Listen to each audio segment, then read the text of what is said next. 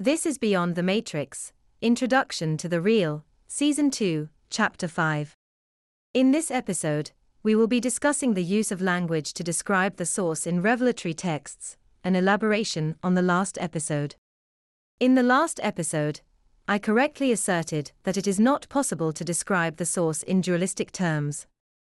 My error was in the assumption that the use of relative scales to describe God was not warranted in revelatory texts, to describe God in relation to man.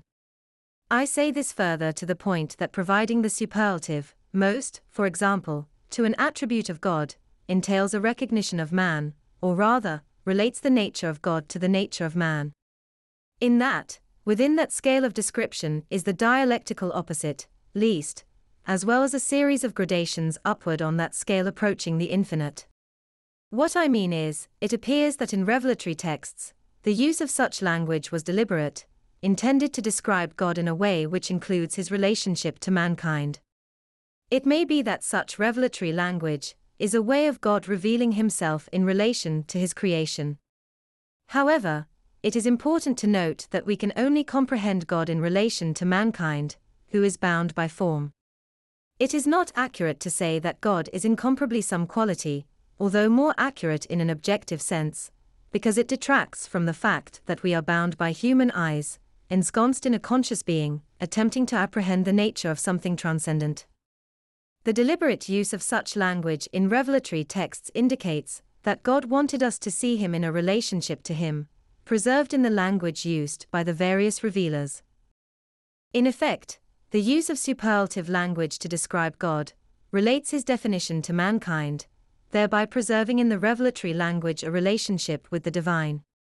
In other words, the language of various texts of religious revelation reveals that revelation is inextricably linked to that relationship, which makes sense since we know that God's revelation is solely for our benefit. In fact, the inclusion of such relative scales of meaning in revelatory texts affirms the sovereignty of God by rendering his revelation in terms of human understanding, an intrinsic proof that said revelation is solely for our benefit. To describe him in other than superlative scales would be to deny mankind's relationship to him, which would undermine one's attempt to apprehend him. In any event, the use of form to describe the source invariably fails to truly describe it. We are only describing it in relation to us, which is suggestive of a lack of sovereignty, which undermines our understanding of its actual nature. Thus, what we are really learning about from revelatory texts is what the source is in relation to man. Though indeed it would be fruitless to understand the source any other way, with human eyes. That's the end of the podcast for today.